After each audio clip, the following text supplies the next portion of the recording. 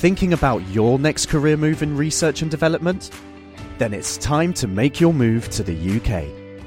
The nation that's investing £20 billion in R&D over the next 2 years. The nation that's home to 4 of the world's top research universities.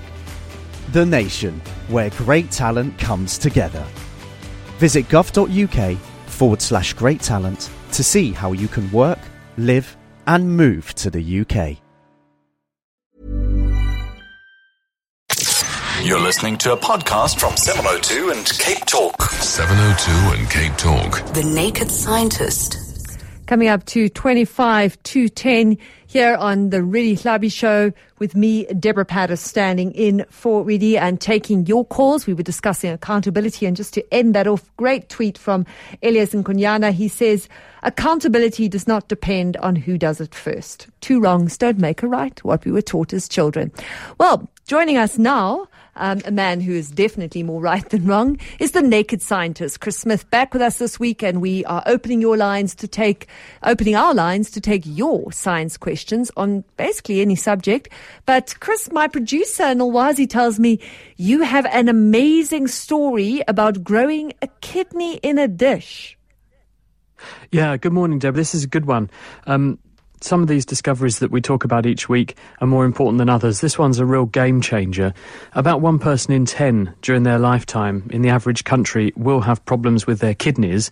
And although we can replace kidney function with a machine, it's called dialysis, it's not a very good replacement. It leaves people feeling unwell. It leaves people feeling very tired, and it tethers them to a machine. Right. And it's incredibly expensive.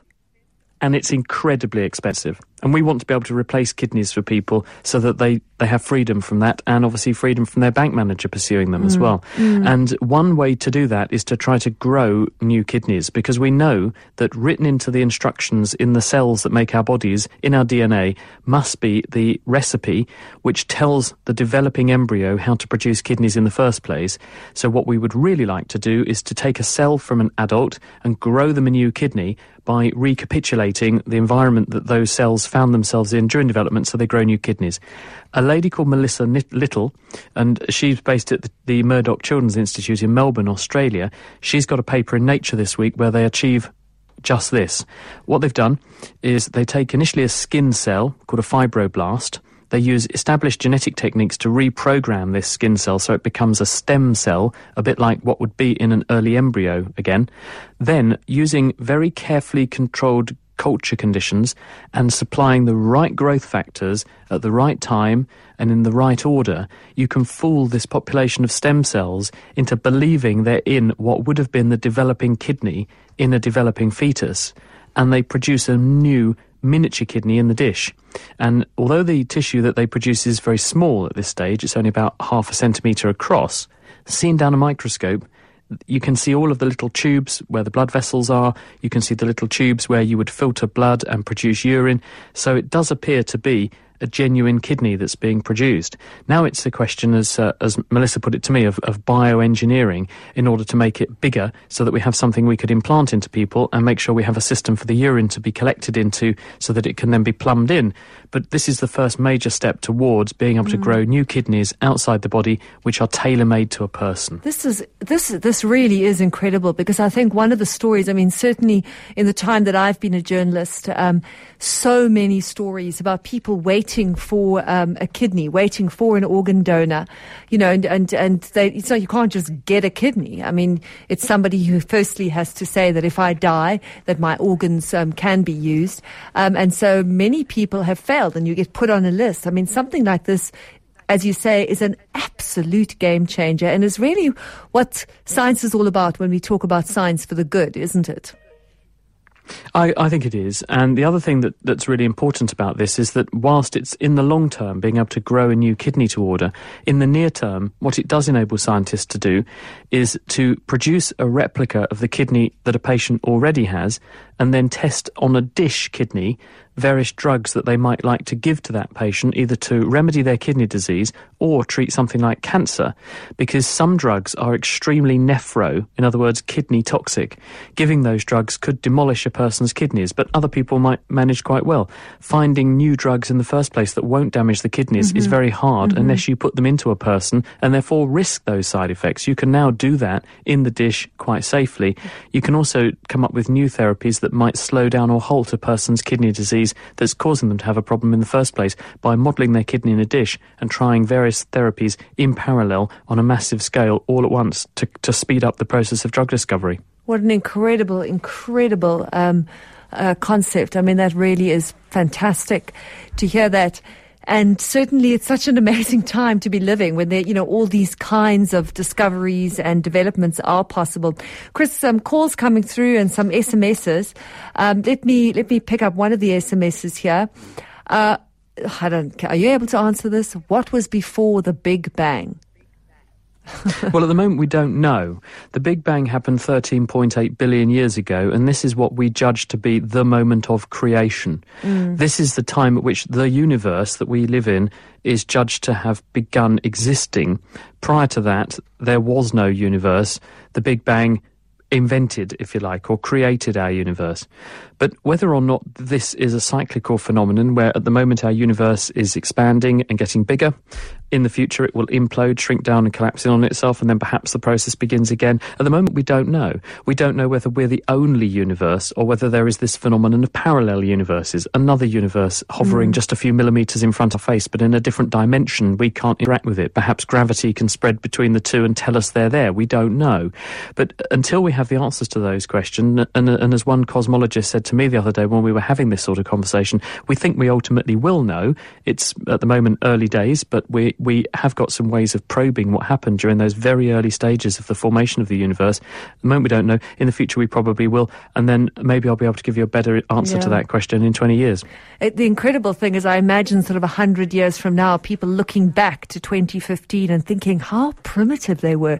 They didn't know that there was a parallel universe, that there was, different understandings of time because we just simply weren't capable of it. Some of the calls coming through. Rosh on the line from Sandton. You've got a call for the Naked Scientist. Go ahead.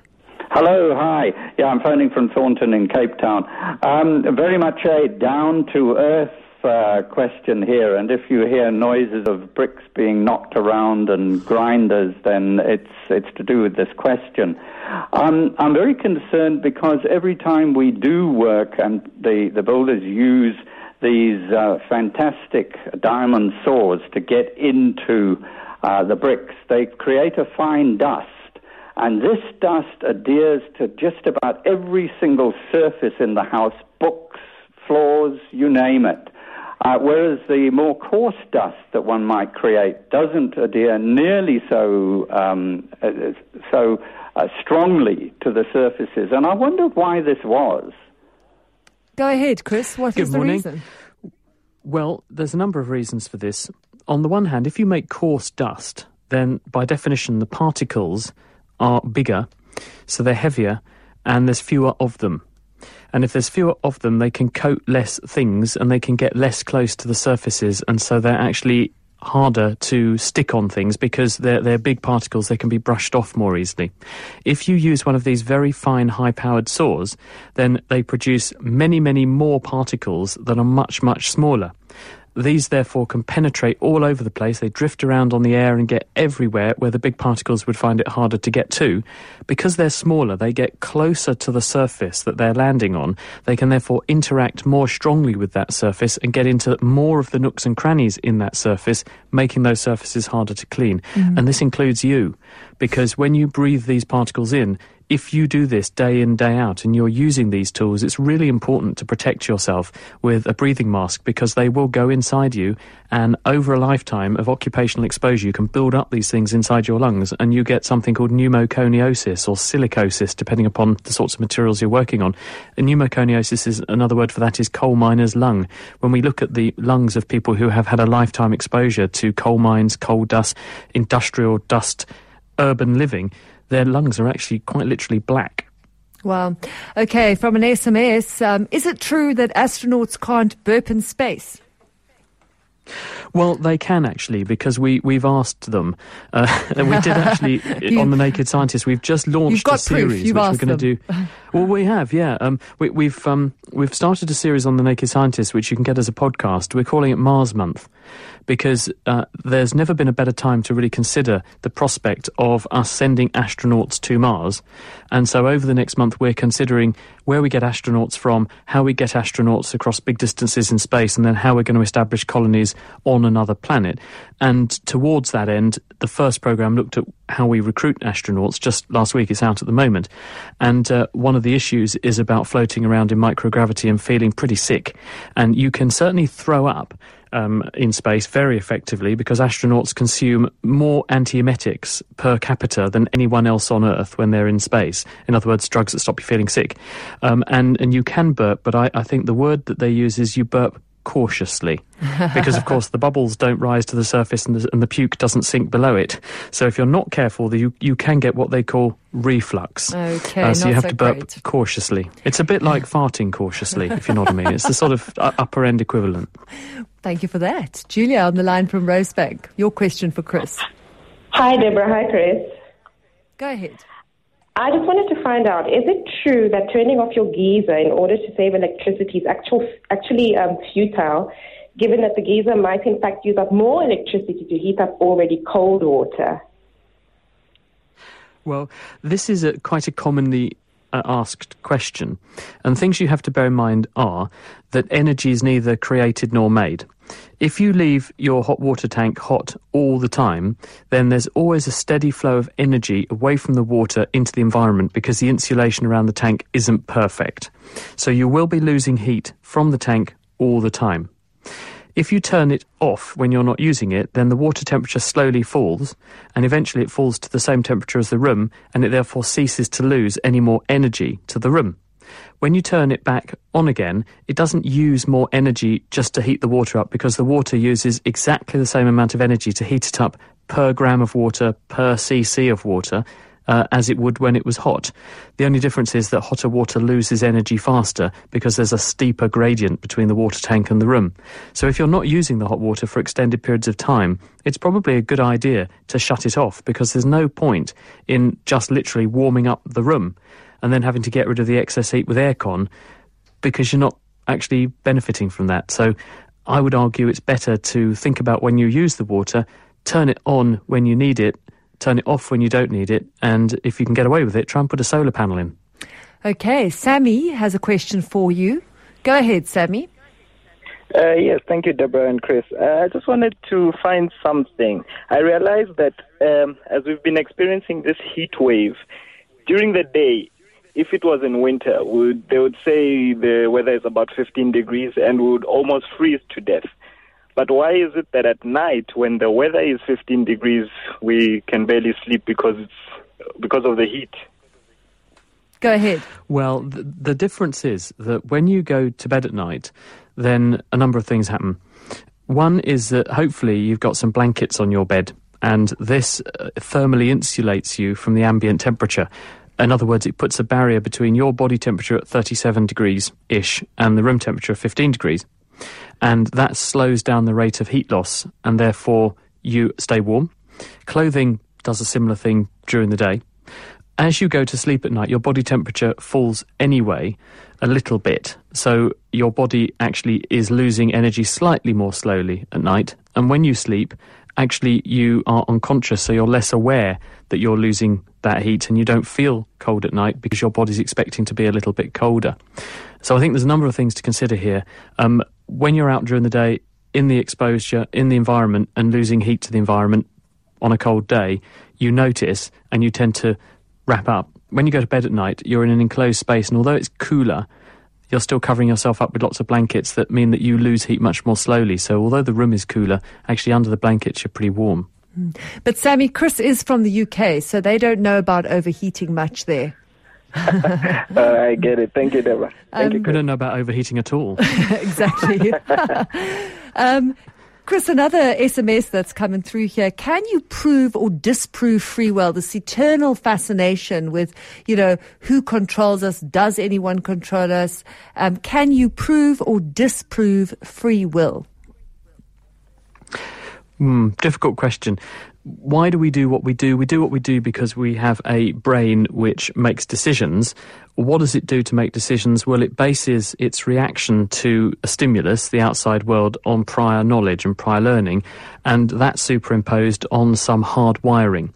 If you look at animals, for example, certain animals do certain things ritualistically. Birds build nests. No one's ever taught them to build a nest. A bird knows, in inverted commas, how to build a nest, and this is because hardwired into its brain is that nesting behaviour. There are mice and voles that dig holes. No one teaches them how to do that. They actually do that because their genes dictate that they should. But you can twink those genes and actually make voles that will dig different shaped holes. In fact, scientists have now found they know what the genes are that do this. So in other words, your brain has a sort of default setting, a bit like a computer comes with an operating system installed, but then you can install applications on top and you can program the computer to do other stuff. I think our brain probably can be thought of the same way. It comes with an operating system installed which boots up and makes you run, but then you can reprogram it, you can adapt it, upgrade it, adjust it, and then you can respond to the stimuli that come in from outside in your own way. I don't know if that answers the question adequately, but it's certainly my way of viewing the world. We're taking your calls to the Naked Scientist here on Talk Radio 702 011 883 0702 or SMS 31702 and Cape Talk 567 021 446 0567 or SMS 31567, or you can tweet me at Deborah Patter, at Deborah_Patter or at Radio 702. A tweet that's come through here from Tabo Mashego. Why are flies attracted to bad odour? Well, flies, like many insects, have a very, very powerful sense of smell. And they don't have noses, but they do have antennae. And you can see this on a moth, for example, these things that protrude off of their head and they look fluffy. Those antennae are festooned with nerve endings which are covered themselves with chemical receptors. These are effectively molecular docking stations that are sensitive to certain shaped molecules, and when those molecules dock with the receptor, they send a barrage of impulses down the nerve fibre telling the fly about that smell. And because the flies have two antennae, they can actually resolve the smells across the two antennae. They also have certain patterns of flying backwards and forwards across a smell trail, and they can detect in which direction the smell gets stronger and in which direction the smell gets weaker, and they adjust their behaviour, therefore, to home in on a smell. They know, in inverted commas, that certain smells coincide with certain food sources and good places to lay their eggs. If you've got a certain smell that smells like dung and you're a fly that wants to lay its eggs in something that will be a food source and a source of security for your larvae when you lay them, and where you have a good chance of finding another fly to mate with, if you all home in on the same sort of thing, you're going to find yourself in the ideal environment to do mating and dating and egg laying, and therefore a good place to lay your eggs for your larvae. So that's what the flies do. So make sure you smell good. What's the point of going to Mars? Drew wants to know. Drew? What is the point of wanting to go and establish a settlement on Mars? Things are bad enough here. Why do you want to start another one way up in the middle of nowhere? Hi, Drew. Well, I think that's entirely the point, that once we've, I think it's a get-out clause, once we've finished destroying the one planet we have got, we want to go and do it to another planet. The answer is that in the same way that people go mountaineering because it's there, people want to see if we can stretch ourselves and establish a base on another planet because it's there. That's part of the motivation. But I'm a big supporter of this kind of blue skies, big thinking for a number of simple reasons. The foremost among them is that when you do stretch yourself in this way, when you push the envelope, what you actually do is inevitably have to solve problems which are hard problems, and by solving them you inevitably make life better for everybody. It sounds a bit trivial and trite, but the fact that we all have Wi-Fi, the fact that you can sit in your house and you can browse the internet from the comfort of your armchair instead of having to go and plug in a computer to a wire in the wall, is thanks to radio astronomy. Scientists trying to probe the distant reaches of the universe had to come up with protocols to make their equipment talk to each other and pass data around. The spin-off from that, we now have radio astronomy going into Wi-Fi. In the same way that we have the Large Hadron Collider at CERN generating huge amounts of data, terabytes, petabytes of data every week, which need storing, scientists have had to come up with very good ways of sharing huge amounts of data, storing huge amounts of data, and processing huge amounts of data.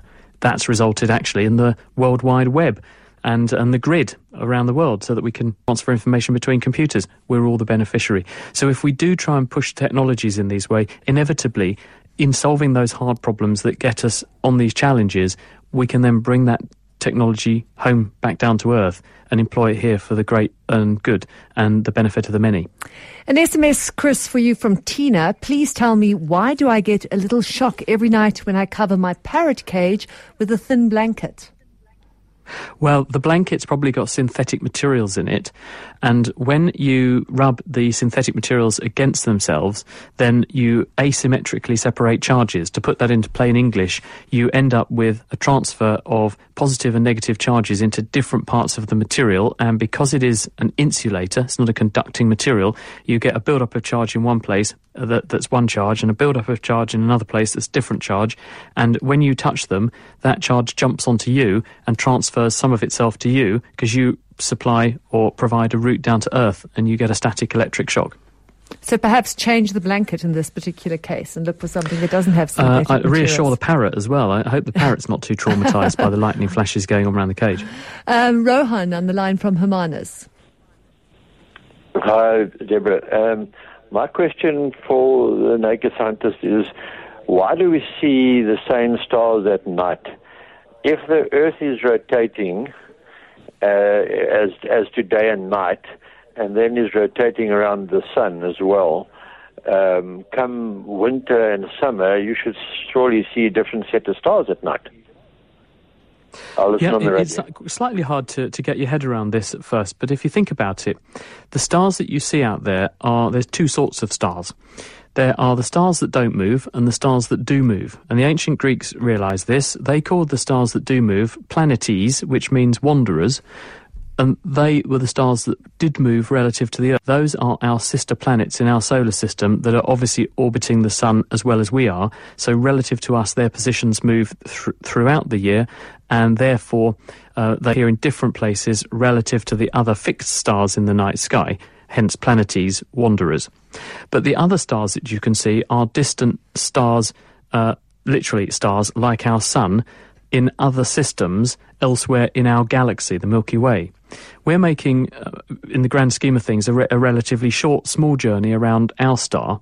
And so relative to us, the distance to those far stars isn't terribly huge. And so it doesn't really matter where in our orbit around our own sun we are. You're still looking at the same patches of sky when the Earth turns around and shows you those patches of sky. So you still see the same stars relative to each other in the same sorts of positions. The only difference is that relative to the planets, they will have moved, but relative to each other, they won't have done. Okay, it is quite difficult to get, but when you think about it in more depth, we're not going to have more time to ask some great questions coming through. The half hour just flies by with the Naked Scientist. Chris, as always, thank you so much. I mean, it's just fascinating. It's a pleasure. To you. Thanks, Deborah. Great. Bye-bye. Cheers. That was the Naked Scientist, Chris Smith, and he'll be back again next week on your radio with your questions. Do phone in. I like this one from Spoo, who says he's unable to do the things he used to do in the gym. He's 34 and getting sluggish. Is he getting old or is he just lazy? Work harder, Spoo. You're only 34. We don't need a naked scientist to tell you that one. Thanks, everyone, for those great questions. Coming up after 10, we will be having Justice Malala talking about the big upcoming ANC meeting. Thinking about your next career move in research and development? Then it's time to make your move to the UK. The nation that's investing £20 billion in R&D over the next 2 years. The nation that's home to 4 of the world's top research universities. The nation where great talent comes together. Visit gov.uk/great talent to see how you can work, live and move to the UK.